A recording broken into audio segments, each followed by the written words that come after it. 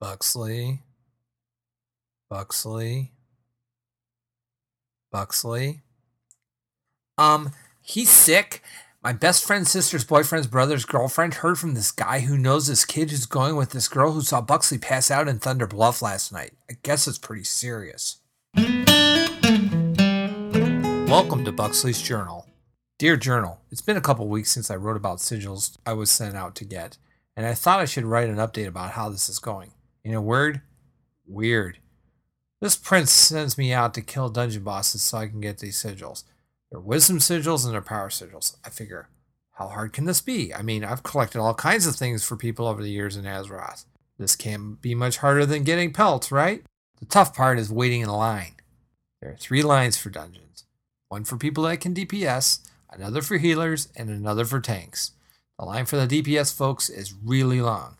It starts in the woods outside of Orgrimmar. It goes down the river, over the mountains, down the trenches, and all the way past Gadgetzan, all the way through Uldum, out into some pontoons that are waiting out into the ocean, and you start there. You better bring something to eat and read, because you're going to be waiting for a while and walking the whole way all the way up to the back of the front of the line. But I never did see anyone in the lines for the healers or the tanks. I didn't even know where to find the lines at first. Well, it turns out there are flying limousine mounts that take priests and tanks straight to the dungeons. They even have food on the flights. It's crazy.